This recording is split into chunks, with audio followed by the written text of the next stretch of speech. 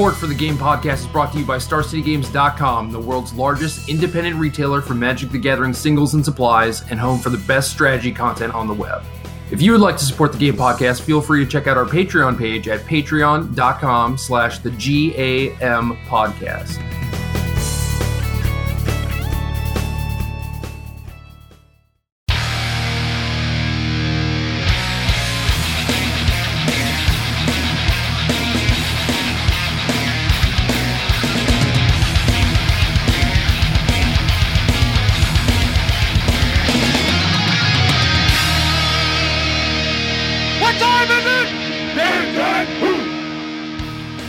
Welcome to episode 118 of the Game Podcast. I'm your host, Jerry Thompson. Here with me, as always, is Brian, the frenetic Efreet Gottlieb. And I'm going to go out on a limb and guess that this is because I'm going to be flipping coins at this PT. Is that what the deal is? That was not my intention, actually, when I chose Frenetic Efreet as my card of the week. But I guess that seems like it's starting to be kind of true. I just wanted to call out that you and I are both kind of traveling right now. We're on the road. I'm doing this cast from a Las Vegas hotel room. You are in Cleveland now, correct? Are you in Cleveland presently? Oh, no. No, you're still in Seattle? I'm at home. I just got back, actually. And I mean, I guess that is kind of, traveling for me, where it's like, oh, I'm home for a couple weeks. This is cool. I mean, I guess this time it's like a week. And then I go to Cleveland and probably home for a little bit to mail out some Patreon rewards, and then maybe take a vacation, and then go to the Hunter Burton Memorial. So yeah, I mean, we have a bunch of trips coming up, as you and I often do now, but we have Hunter Burton Memorial Open coming up, which we're both super excited about. Going to be there doing some work for them. Looks like in a streaming capacity, which we're pretty excited about. We also have SCG Cincinnati a few weeks after that, but the big news is, of course, this upcoming PT. Well, not PT, MC Cleveland. Yeah. That's the worst rapper of all time, by the way. If I ever have to go to like an MC Cleveland concert, I'm going to be really disappointed. Yeah, same. One thing that I do want to talk about real quick, even though we didn't really plan for this, is just, the Hunter Burton Memorial in general. And yeah, Texas Magic took a big hit recently with the passing of Jeff Zandy. I don't know how many people know him, but I mean, I've been playing Magic a very long time, and he was always a figurehead.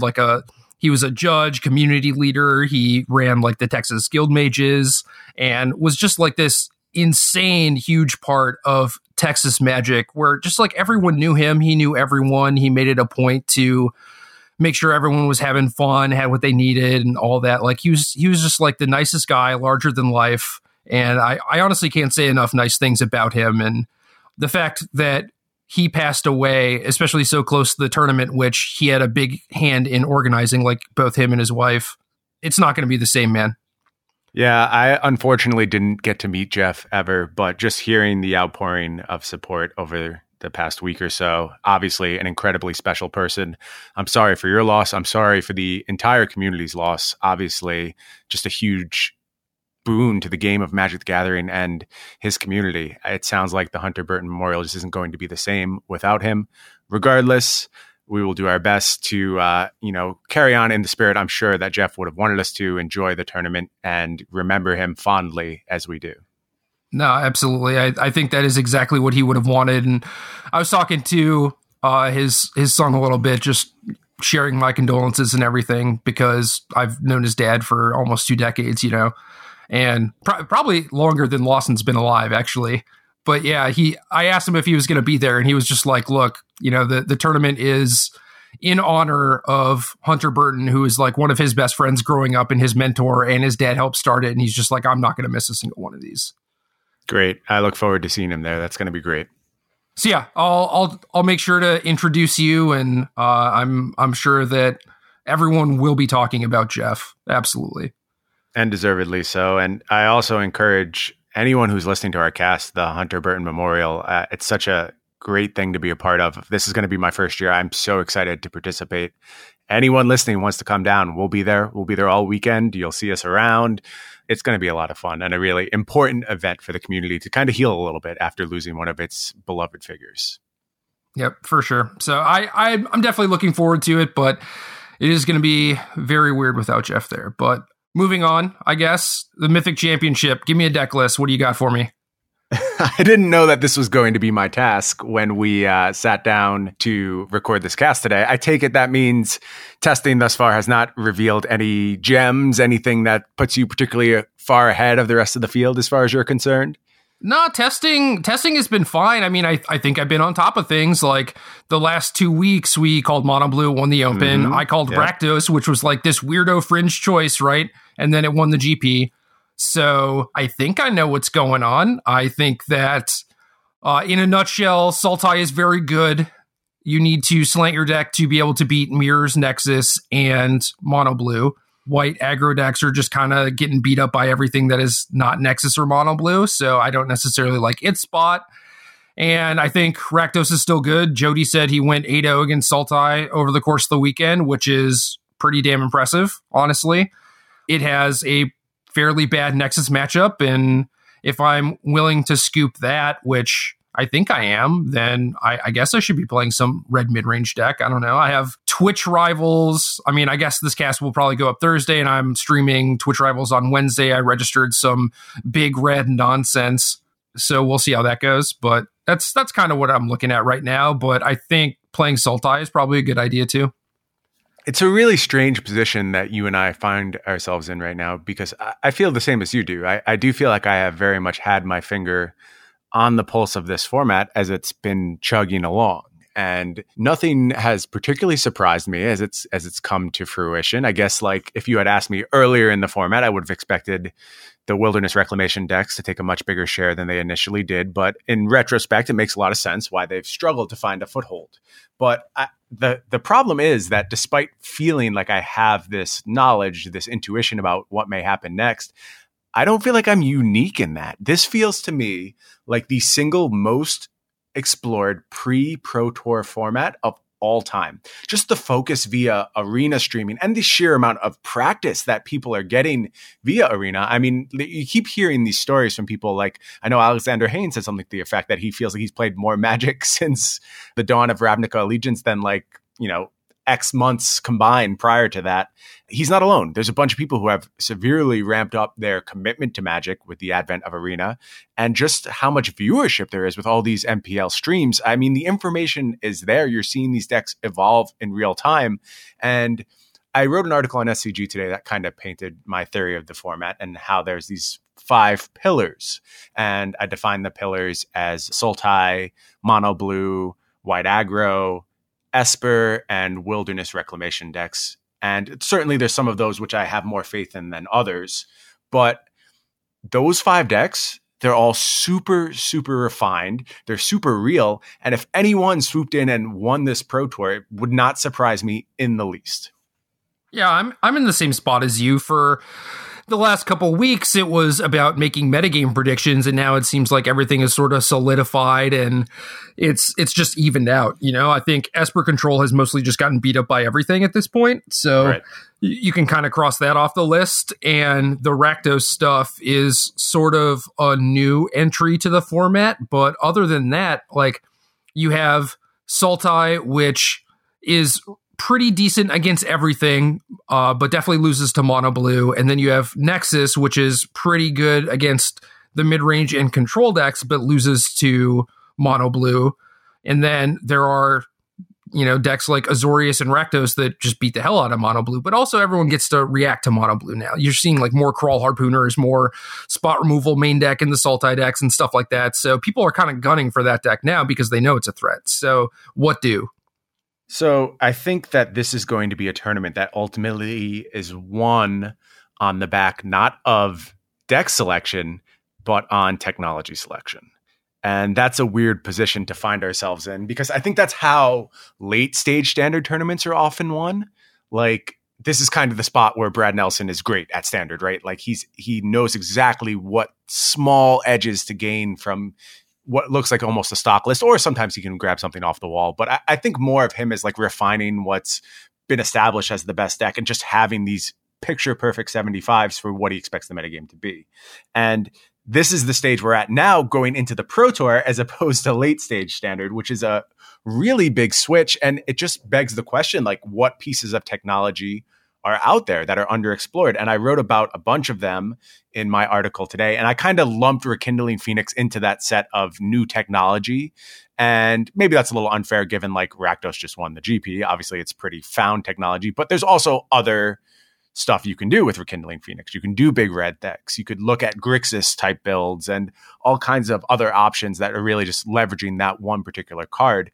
But you also mentioned a card like Kroll Harpooner, which I think as that gains more and more metagame share, those decks find themselves with a whole new set of positioning. Like something like Nexus of Fate or Nexus of Gates picking up a Kroll Harpooner could really make a difference in a bunch of matchups, or even the existing Simic Nexus decks could grab Kroll Harpooner, and then all of a sudden this vulnerability to mono blue might not be as pronounced. And when that ripple happens, then they're leveraging these other favorable matchups, and certain decks are getting pushed down the brackets, and then the end of the tournament comes, and, you know, Nexus is able to carry the day just off the base of a few sideboard slots. Are there any cards that you have your eye on right now that you think are maybe a little underappreciated and can have that same kind of spoiler role going into the Mythic Championship?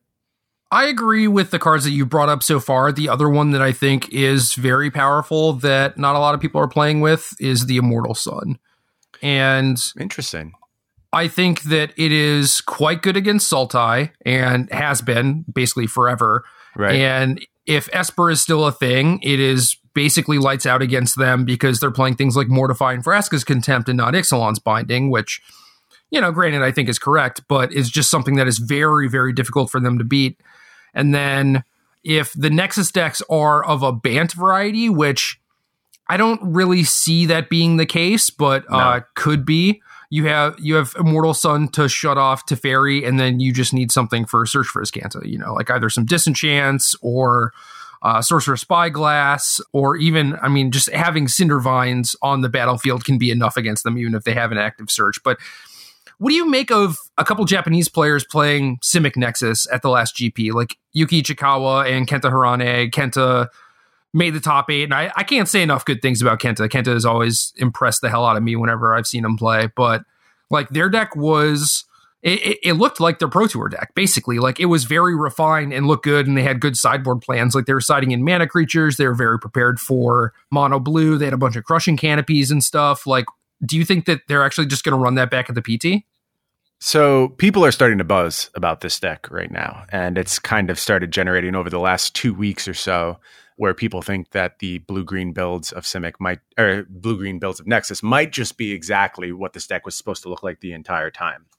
And to some extent, I believe that. But at some point, you have to ask yourself the question, why did they roll out this deck for this GP, especially given how little GPs matter at this point? They just don't matter. This is basically like an exhibition tournament. You're not generating any points. And granted, there's a small window left where pro points matter to a certain very select group of people. Possibly Hirane fell under that group of people. I don't know. Maybe he was in need of a good GP finish to lock up some Pro Tour status. Totally possible.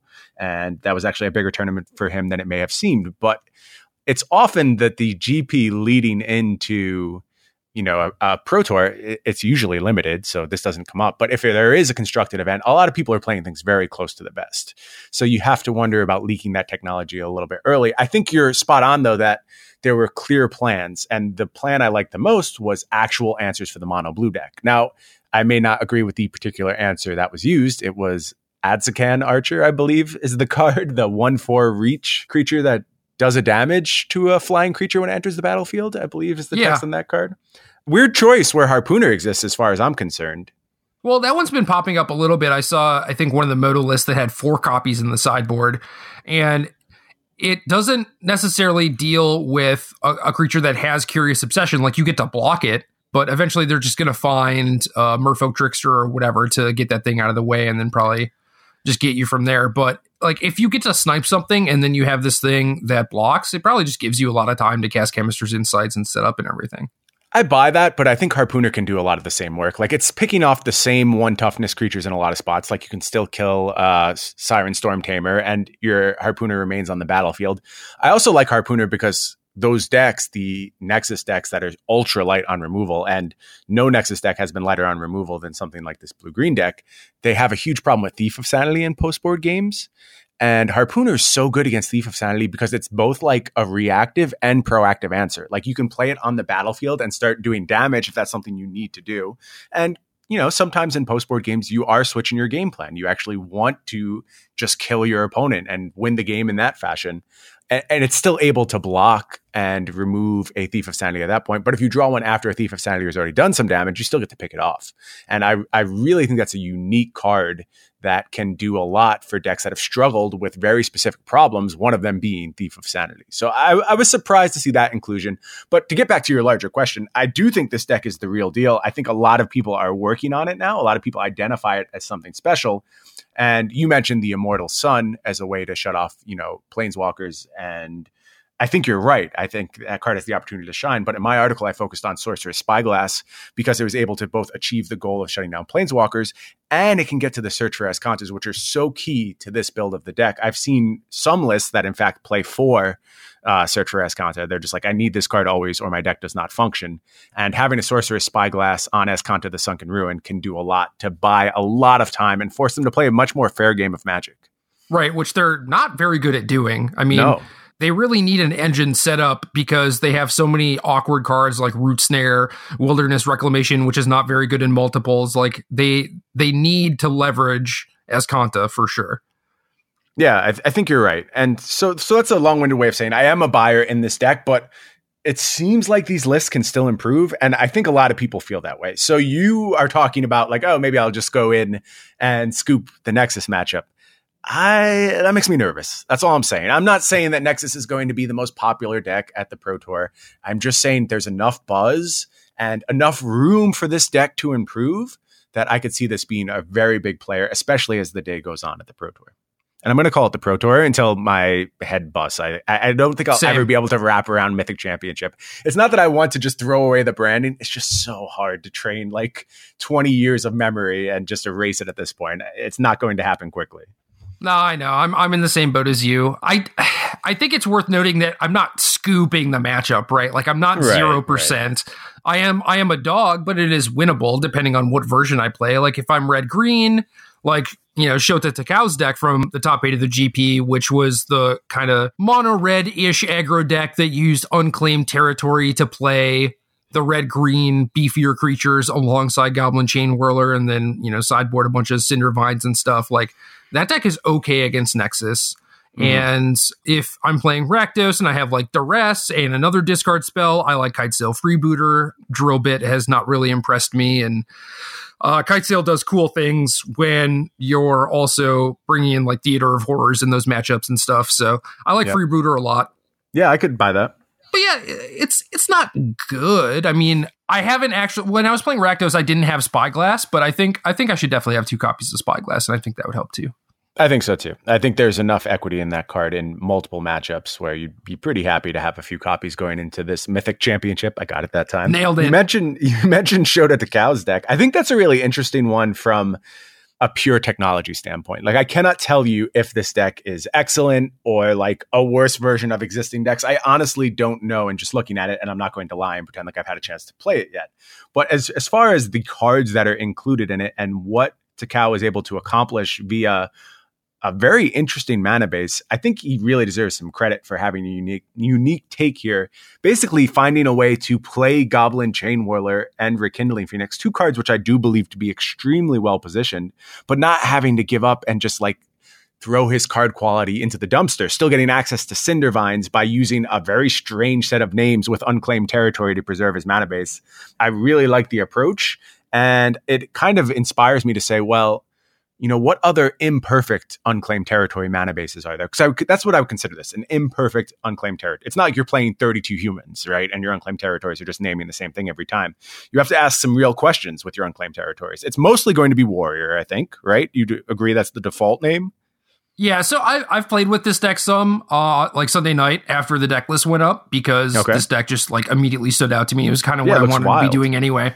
Yeah. And Warrior is kind of the default, but you have Zertog Goblin that is a berserker. So sometimes you name Goblin, but like that works both ways for Chain Whirler, so it doesn't really matter. And if you have like red-green dual land, Unclaimed Territory, you play Zertog Goblin, And basically any land you draw past that will cast Gruul Spellbreaker or cast Goblin Chainwhirler, as long as it's not the basic forest, So right.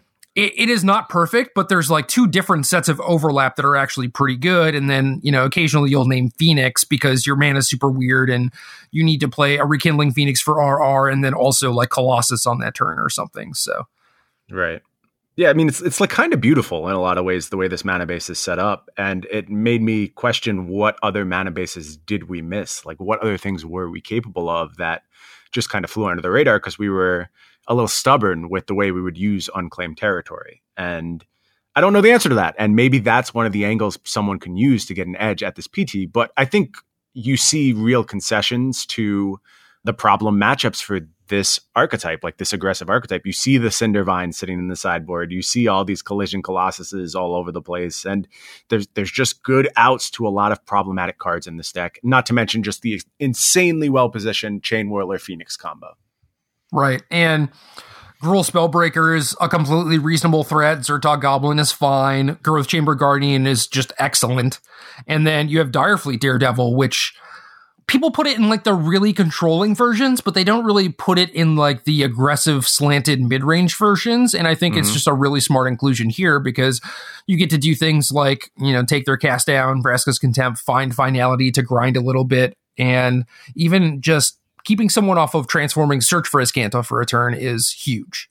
Yeah, a lot this card can do for sure. And I like leaning hard into it, even in pre-board games. It's usually more of a post-board card in a lot of spots, although the Rakdos decks are certainly starting to throw that trend out the window. I also note the two Cruel Harpooners in the sideboard. As I mentioned, I think that card's insanely well-positioned, and I am not 100% sure that you shouldn't just be playing that over like the Zertog Goblins. I think it's a little bit cleaner name in a lot of spots for the Warriors, and you're just getting even more equity in a lot of really present matchups. So I would look into what I could do with more Cruel Harpooners just around the 75. I think the card is so excellent right now that it really bears a lot more inclusion. Like, this was the first step where people like, okay, it's time for a Cruel Harpooner.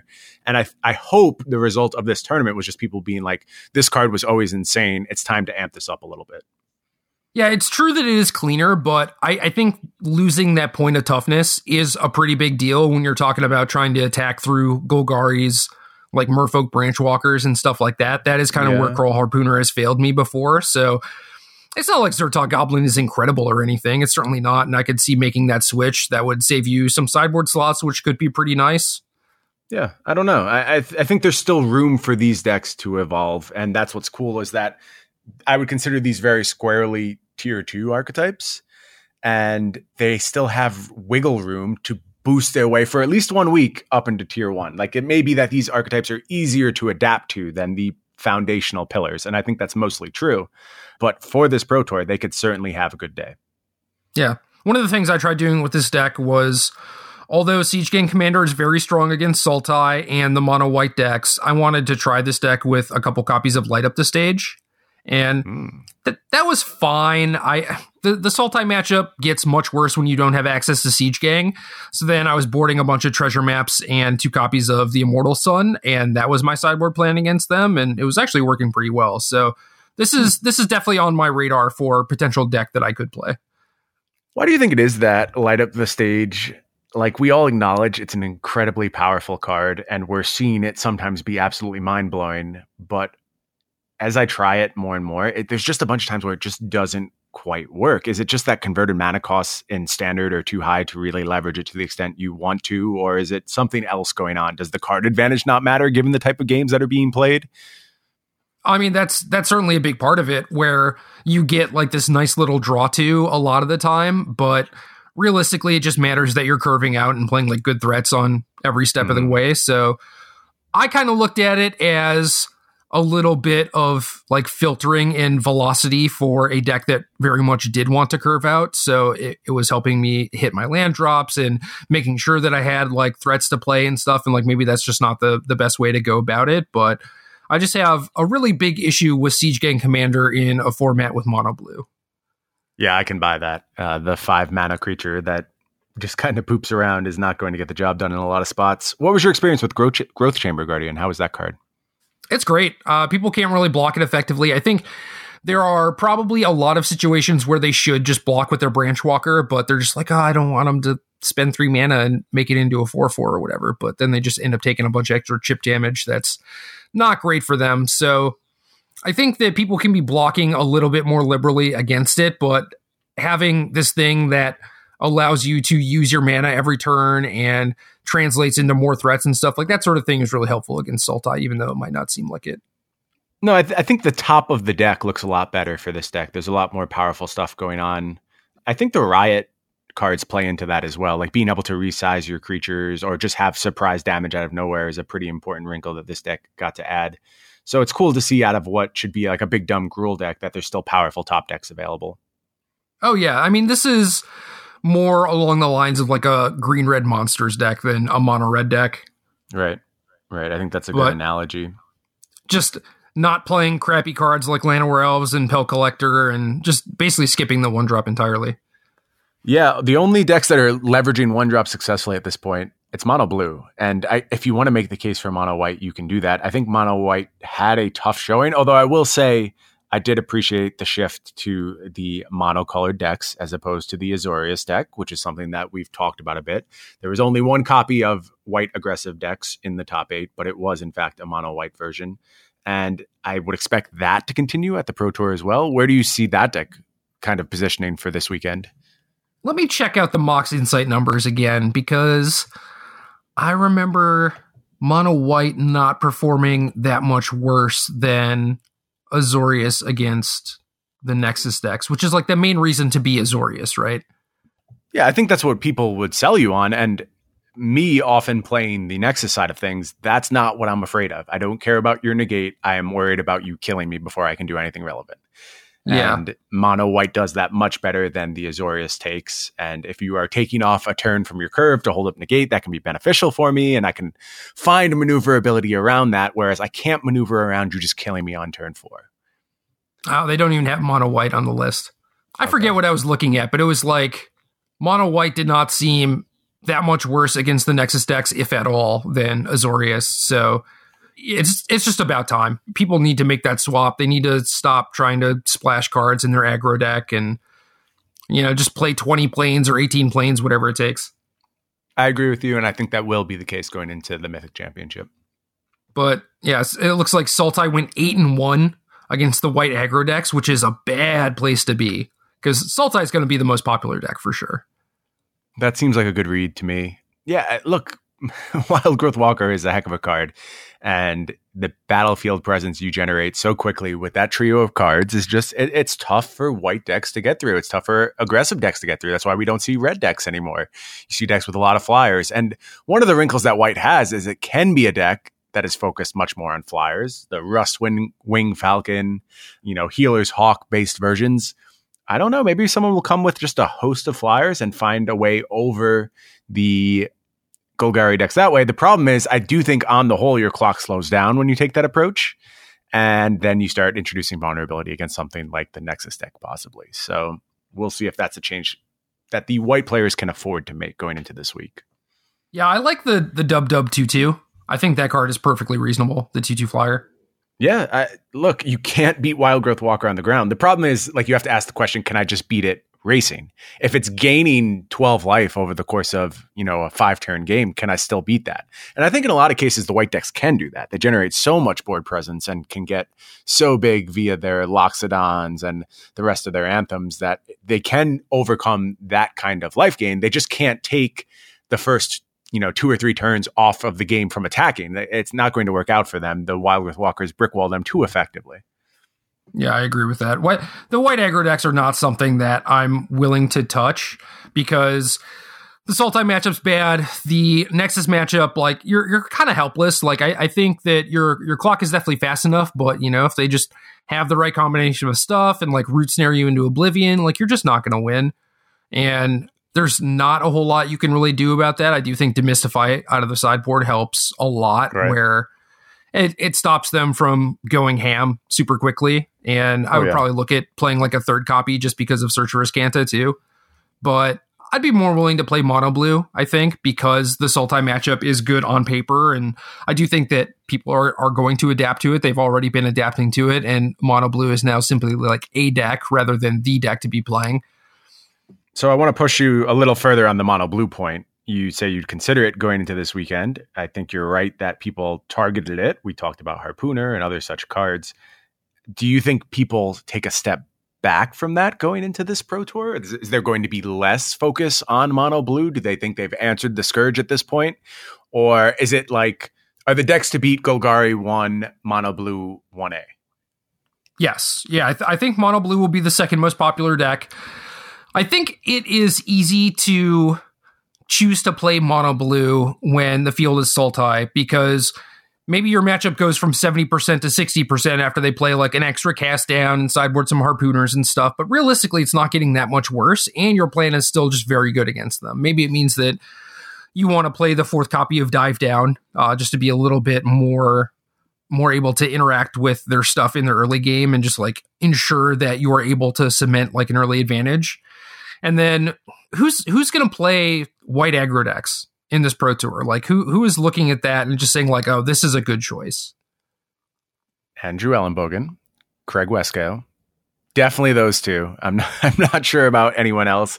It's a hard sell right now, I think. Like you have to really, really believe that mono blue is going to be there in almost preposterous numbers, I think. And mono blue doesn't speak to me as that type of deck. Like I will be surprised if a lot of first-time PT players choose to go in that direction, because I think it does require you to believe you have a skill edge and to trust in yourself. And while my point when I talk to first-time Pro Tour players is always that they should be trusting in themselves, like they absolutely belong, they can play with the best players on the planet, that's why they're at the Pro Tour, I find that people aren't always receptive to that advice. They don't really want to take my word for it that they do belong, and they kind of scale back their difficulty a little bit. And I think if you're trying to scale back your difficulty, you're definitely going to look away from mono blue, because me now having played the deck for weeks and weeks and really truly loving it, it's not like those games that I look back at and go, I should have won that, have gone away. There's fewer of them,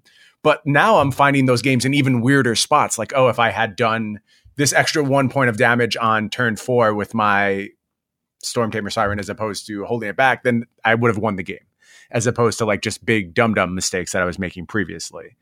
So I think you really have to trust in yourself to pick up mono blue, and I wouldn't expect it to be really, really hard represented. Like, I think it'll be significantly down from where Sultai lies. Okay. Yeah, that's interesting. I don't know. I do feel like those games that you're talking about that come down to winning by inches probably happen a lot more once people have a bunch of interaction for you also. Mm-hmm. So then you just have to get used to playing those scrappy games. And maybe that means building your main deck or building your sideboard a little bit differently. Like I talked about the fourth Dive Down or the third and fourth copies, depending on whose list you're going off of. But right. Yeah, maybe the sideboard plan of just like all creature counterspells, which is kind of what I was doing, does not work in the face of a bunch of spot removal. And then it's like, okay, well, maybe you want Surge Mares instead. And maybe your plan is now just like aggressively pump Surge Mares as much as you possibly can, you know? And yeah, I think that people might not realize those things until after the Pro Tour. So you could be right where people just like pick up mono blue. They're playing games with like a stock list against kind of the new Sultai decks. And then they're just like, oh yeah, this isn't working out very well. I have to look somewhere else. Yeah, because the shifts that mono blue can make, they're not going to be dramatic. Like we've explored all the mono blue cards. You know what's out there. It's very clear the pool of available cards for this deck. We talked about them all in our deep dive episode a couple of weeks ago. What can change is the ratios of those cards.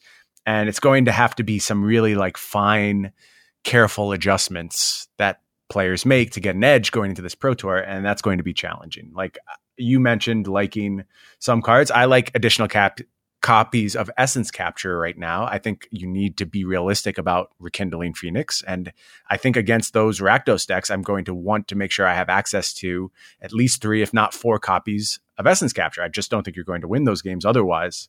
And that's a cost. You're going to have to pay a cost in the sideboard. And maybe that means you get a little weaker in another spot and that deck shifts against you. And it's this never ending, like, scale that's balancing up and down for the mono blue deck, and it's going to be really hard to get it balanced for this Pro Tour. I think it's possible. It wouldn't surprise me if mono blue wins the Pro Tour. It's just going to take really careful, really inspired deck building. Dude, you know what I want right now is Matt Costa's mono blue deck list. I bet he would have a good one. Like no frills, no nonsense, just like I have the best cards, try and beat me. Right. That's what I need. Matt, give Jerry a call if you're listening to this episode, for God's sake. He's too busy playing Eternal right now. Oh, okay. And living his big boy life. Is he not qualified for this Pro Tour? He's qualified for one upcoming. I know it may be this one, it may be the next one. I'm not sure. Oh man, if he's qualified, what the hell, man? Why did he not give me a call? Shoot him a message. Figure it out. Oh man, that's now I'm worried. I could have just had the answer all this time, and I wouldn't have had to be stressing out. And you wasted all this time. How foolish. Instead, I'm sitting over here writing down an updated Gruul mid-range deck list. So I'm in trouble, clearly. I don't know that you are in trouble. That's the thing. It's like more than any time when there's this state of flux, what's going to be rewarded? Careful sideboard planning and just tight gameplay. We're going to get back to basic Magic and like being the best player. And I know you'll bristle when I say this, but you're going to be one of the best players in the room, and you will have the opportunity to leverage that, I'm sure. I'm definitely in like the top 300. Okay, that's a good place to be. Really fine positioning there. I can say that with 100% confidence. So I guess I have to ask you a question, and it's a question you've asked of me many times. Why not play Sultai? I have to ask, right? Like, if we believe it's just a deck that has fine matchups across the board and all this customizability, and we're sitting here all this time and we haven't even broached the possibility of you playing this deck, why? Why not? So Corey Burkhart got second at the Grand Prix last weekend. Mm-hmm. And I don't know, he talked about like playing mirror matches and barely finishing game 2 in turns and stuff like that. And that hasn't really been my experience playing the deck on Arena. But I don't know, like Sultai's fine. It's fine. I don't know that there are going to be too many people that are like, oh, I showed up with my Sultai hate deck, you know, but I do think that you are being pulled in a lot of different directions as far as, do you beat Nexus? Do you beat Mono Blue? Do you beat the mirror match? I think that's really tough. But isn't that kind of what you do? Like, isn't that where your skill set lies, is figuring out how far to push in one direction and knowing how far to be pulled and ending up with this perfect 75 when you have all the options available to you? That's what they tell me. Okay. I tend to believe that. I mean, you've considered playing the deck, right? It has to have crossed your mind at this point. Oh, yeah. I've been like looking at deck lists and playing it some on Arena and everything, and generally doing pretty well. Mm-hmm. I think I have a pretty good fundamental understanding of what makes the deck good and everything. And I like a lot of the stuff about Corey's deck list, where he has 25 land, 2 Memorial to Folly. Love that. 3 spot removal spells. He actually liked the Carnage Tyrant, which I haven't, but I think I need to kind of change my stance on that a little bit, because I think Tyrant is just very, very good in the mirror matches.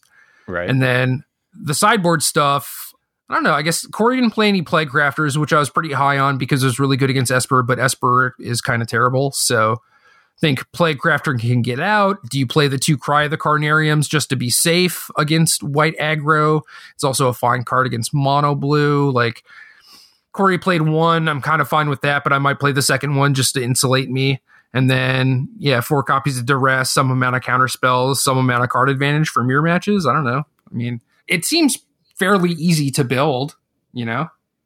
Yeah, I think you harped on a lot of the good points that Corey found in his deck list going into this weekend. I guess there's always part of me that's like, why not just try and weasel out that 7-3 in Constructed with this completely fine deck list, and then hope you spike draft. And that's what a lot of great Pro Tour finishes are built on, like a completely fine standard deck, one that you have faith will allow you some room to outplay. And, we know that this deck keeps you in games. You get to play most of your games on the backs of Branchwalker and Jade Light Ranger. You find your mana, especially when you go up to 25 lands.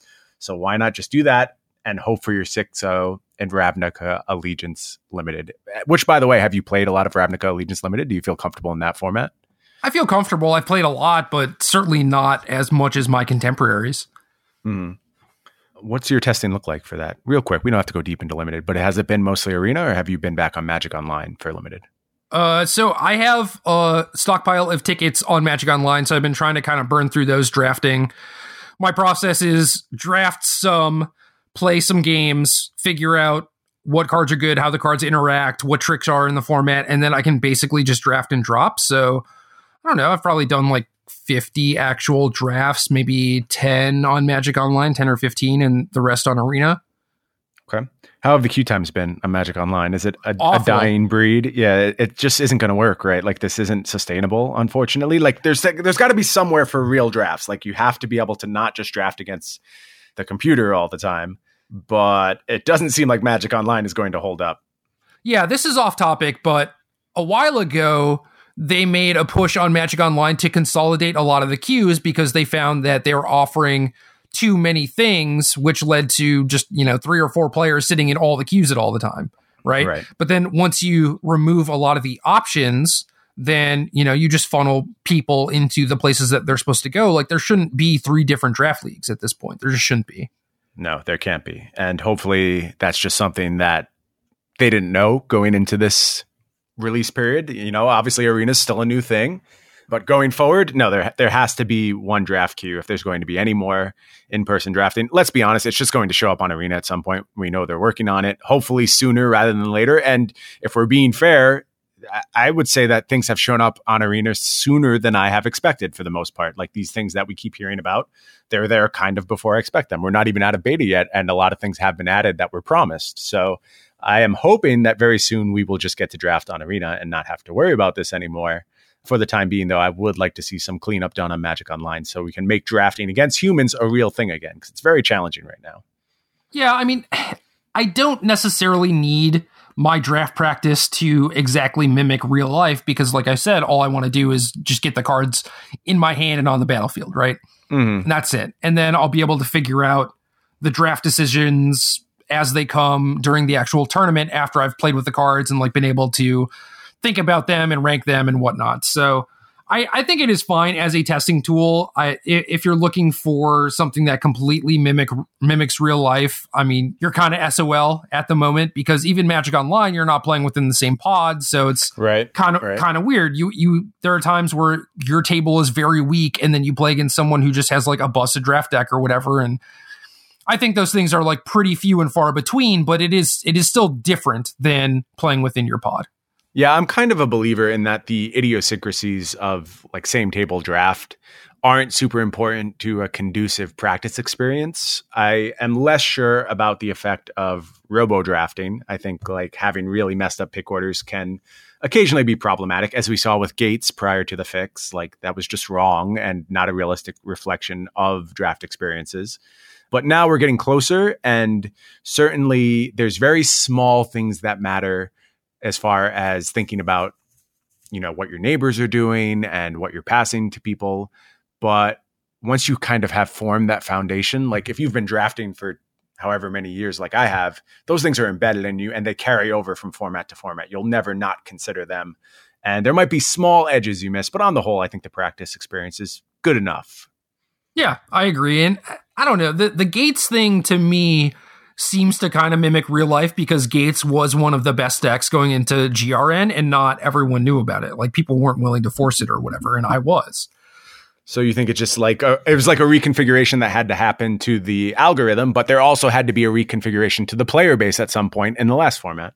Right. So it's not as clean, right? Where it's okay, this gets reported and then everyone is able to force it, and then it kind of just makes the queues awful because you're just playing a bunch of gate decks. But it eventually gets fixed, it gets patched the next week or whatever once the devs figure out how to actually handle it. But, real life, you see those changes happen a little more gradually over the course of a few weeks. All right, that is the extent of limited talk for this episode of the Game Podcast. It's more than you usually get, people, so you should be happy with it.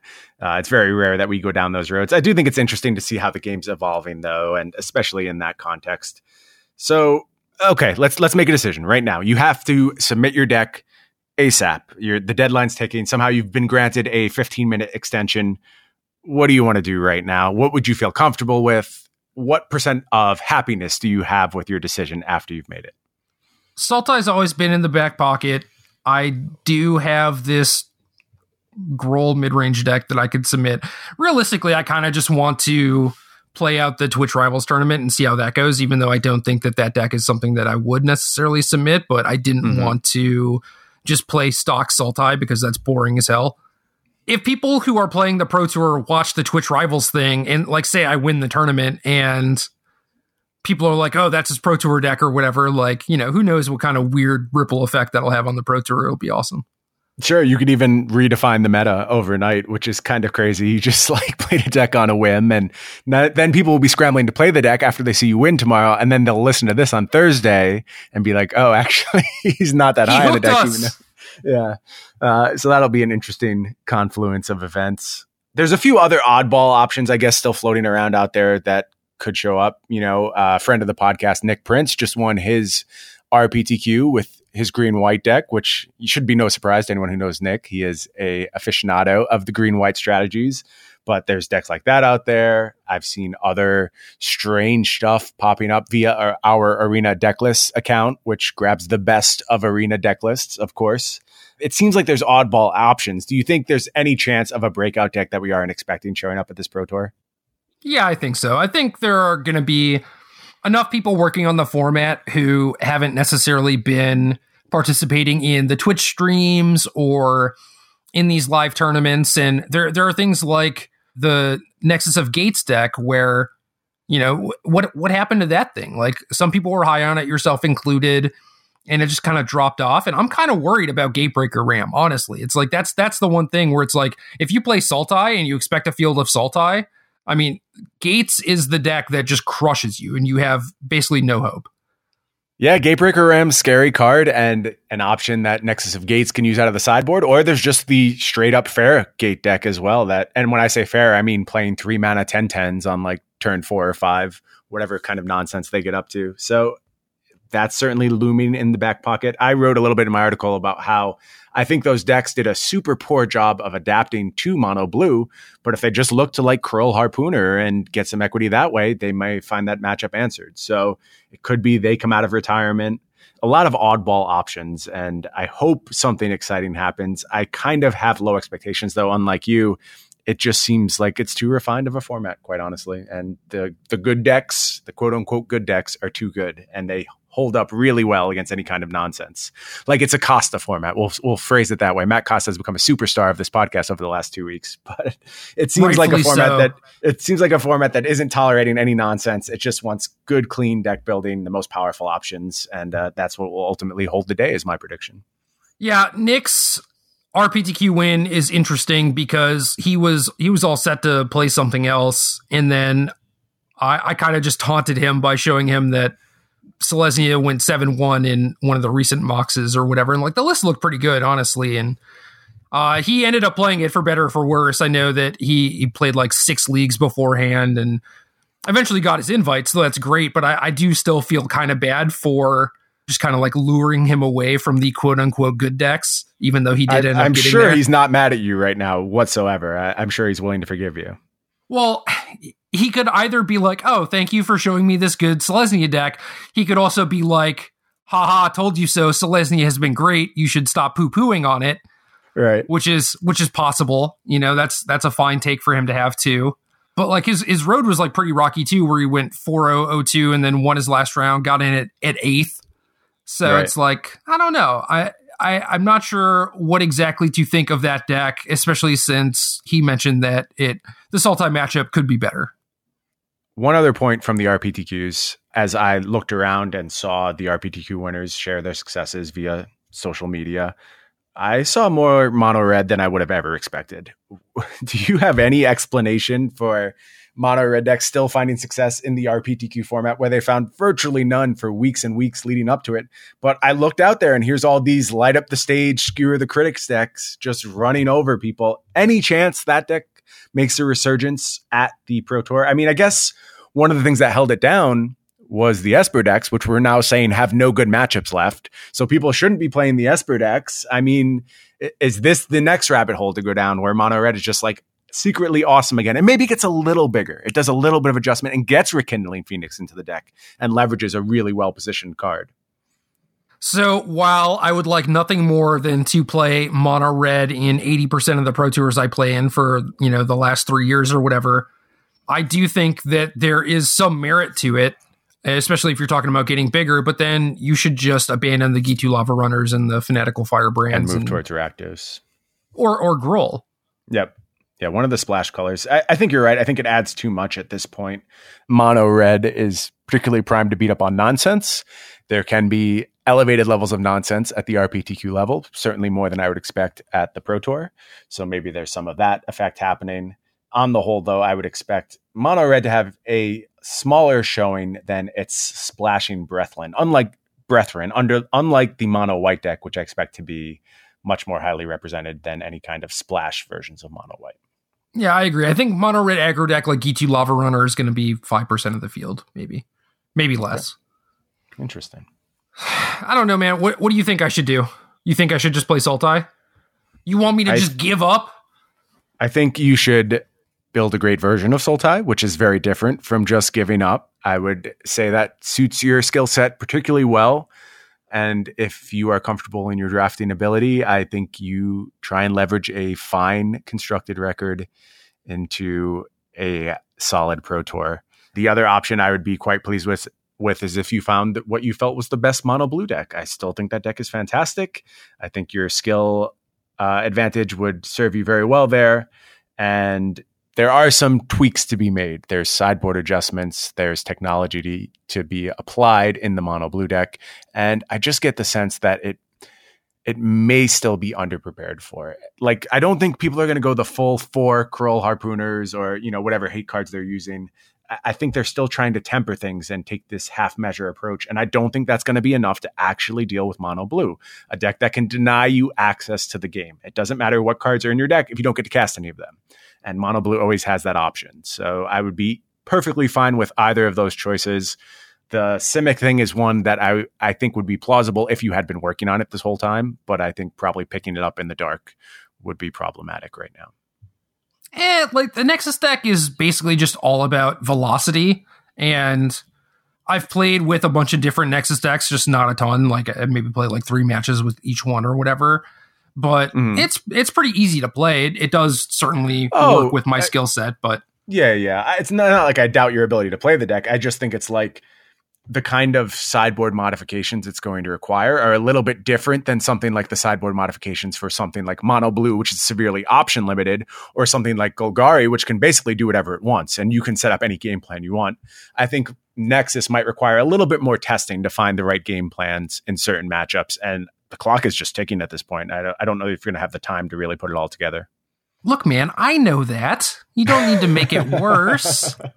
I'm not trying to rub it in. I'm just trying to put you on the right stressed course. Already stressed out. I just amped it up even more. All right. Why don't we take a low stress question then so we can temper down your stress levels a little bit? Okay. Hit me. This one comes from Heezer. Of course, all these questions come from our lovely patrons over on the Game Podcast Discord. Heezer wants to know, and I'm just leaving this question for you. I don't even want to answer it. You are better suited to answer this than I am. It's going to be your question, your unwinding exercise for the day. Heezer wants to know, if you had to label members of the MPL as the Teenage Mutant Ninja Turtles, who would be who and why? What do you got for me, Jerry? This is awesome. Heezer's one of my childhood friends from a very long time ago. So thank you for this question, Heezer. I appreciate this. So there are 32 MPL players and only 4 Ninja Turtles. Right. And Master Splinter if you want to get a little froggy with it. Ooh, I wasn't even thinking about Splinter.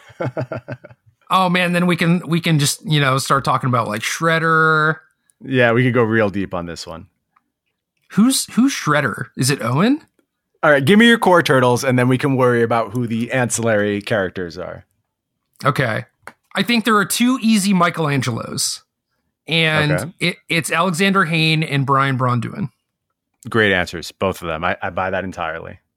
I think BBD kind of epitomizes Michelangelo, like definitely outside the game, but like Alex is like mostly game-based when he's playing, and I guess BBD is too, but Right. I was going to quickly say that like BBD may strike me as a little too smart to be Michelangelo, but I don't mean that as like a slight to Hayne, because I also know Hayne is incredibly smart. It's just his attitude. Like, again, this is always when they're not playing, not when they're actually in the game. They're both basically stone-faced and completely focused when playing. But Hayne is a little bit more easygoing, I think, outside of the game. And maybe I just know Hayne better than I know BBD, if we're being fair. Nah, BBD is about the same. And also, like, all these people are geniuses, right? So right. It's right. Not so really anyone fair. who I've, it's not really a depth comparison. I think Ken makes a good Michelangelo too. Okay. He's just like ridiculous and over the top, you know? Like he's definitely saying cowabunga. Like that's not close. That's the test. If you can picture them saying cowabunga, then they make a good Michelangelo. Yeah. So easy Leonardo is Reed Duke. How do you feel about that? Yeah. Clearly, slam dunk answer. Is there anyone else that even comes close? No one is springing to. I think Reed is such a clear Leonardo that everyone else is disqualified, basically. That's the problem, is you can't even consider anyone else. That's legit. I think Paulo could maybe fall under that category too. Oh, maybe Carlos is a good Michelangelo. Damn it. You found so many Michelangelos. All right, moving on. Maybe Yuya's a good Leo. All right, Donatello, I found one slam dunk answer, and that is canister. Love it. Perfect answer. Next. I don't even think that one's close either. You've found very good answers thus far. Raphael is kind of like badass and very confident, and I think that both Marcio and Owen kind of fall under that. Okay. I think I had a harder time with this one because for me, it's harder to pin down Raphael's personality. I think he's been portrayed a bunch of ways across different mediums, and I can't really put my finger on what makes a good Raphael. So I'm less enthusiastic about these Raphaels, but if you can show your work, I'll take the answer. Yeah, I don't know. Like, I guess another thing that sort of described Raphael was like him being a loner, right? Which doesn't necessarily fit with a lot of the people on this list because they're all affiliated with teams and they play Magic because of their friends and all that stuff. But what if you're the Raphael and you just didn't look inwards? I wasn't gonna name myself. And you might be the Raphael. If you can't do it, I'll do it. I think you're actually the Raphael. All right, whatever. Okay. Splinter is Huey. Are you saying that just because he's among the oldest members of the MPL, Jerry? Well, so he's among the oldest, but I mean, he also is just like very wise and I think imparts a lot of knowledge to his younger brethren. So I think that's a good way of putting it. And I think, again, Huey's not someone I know particularly well, but based on what I've seen, I would certainly see him as like the father figure of the PGO, right? It seems like he has taken both of those guys under his wing. Not to say that they both aren't entirely capable on their own, but I do see where you're going with the Splinter comparison there. Yeah, Li Shichan would also probably be a good Splinter.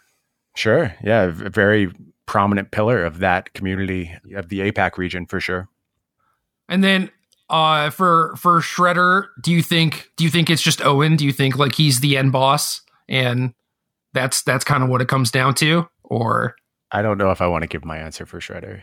Ooh, okay. It feels bad to call someone out as Shredder. Let's just say this: I would have called out an organization for being Shredder, not an individual. So, ooh, fair. Okay, I got it. Okay, I think these were spot on answers for the most part. Even if you didn't give the best Raphael answer, I got you there eventually.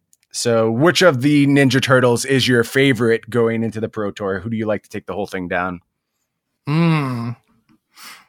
Well, considering the constraints of this format, I don't know. I think like Brad and BBD are just kind of like mid-range kings, right? And they're just going to crush it.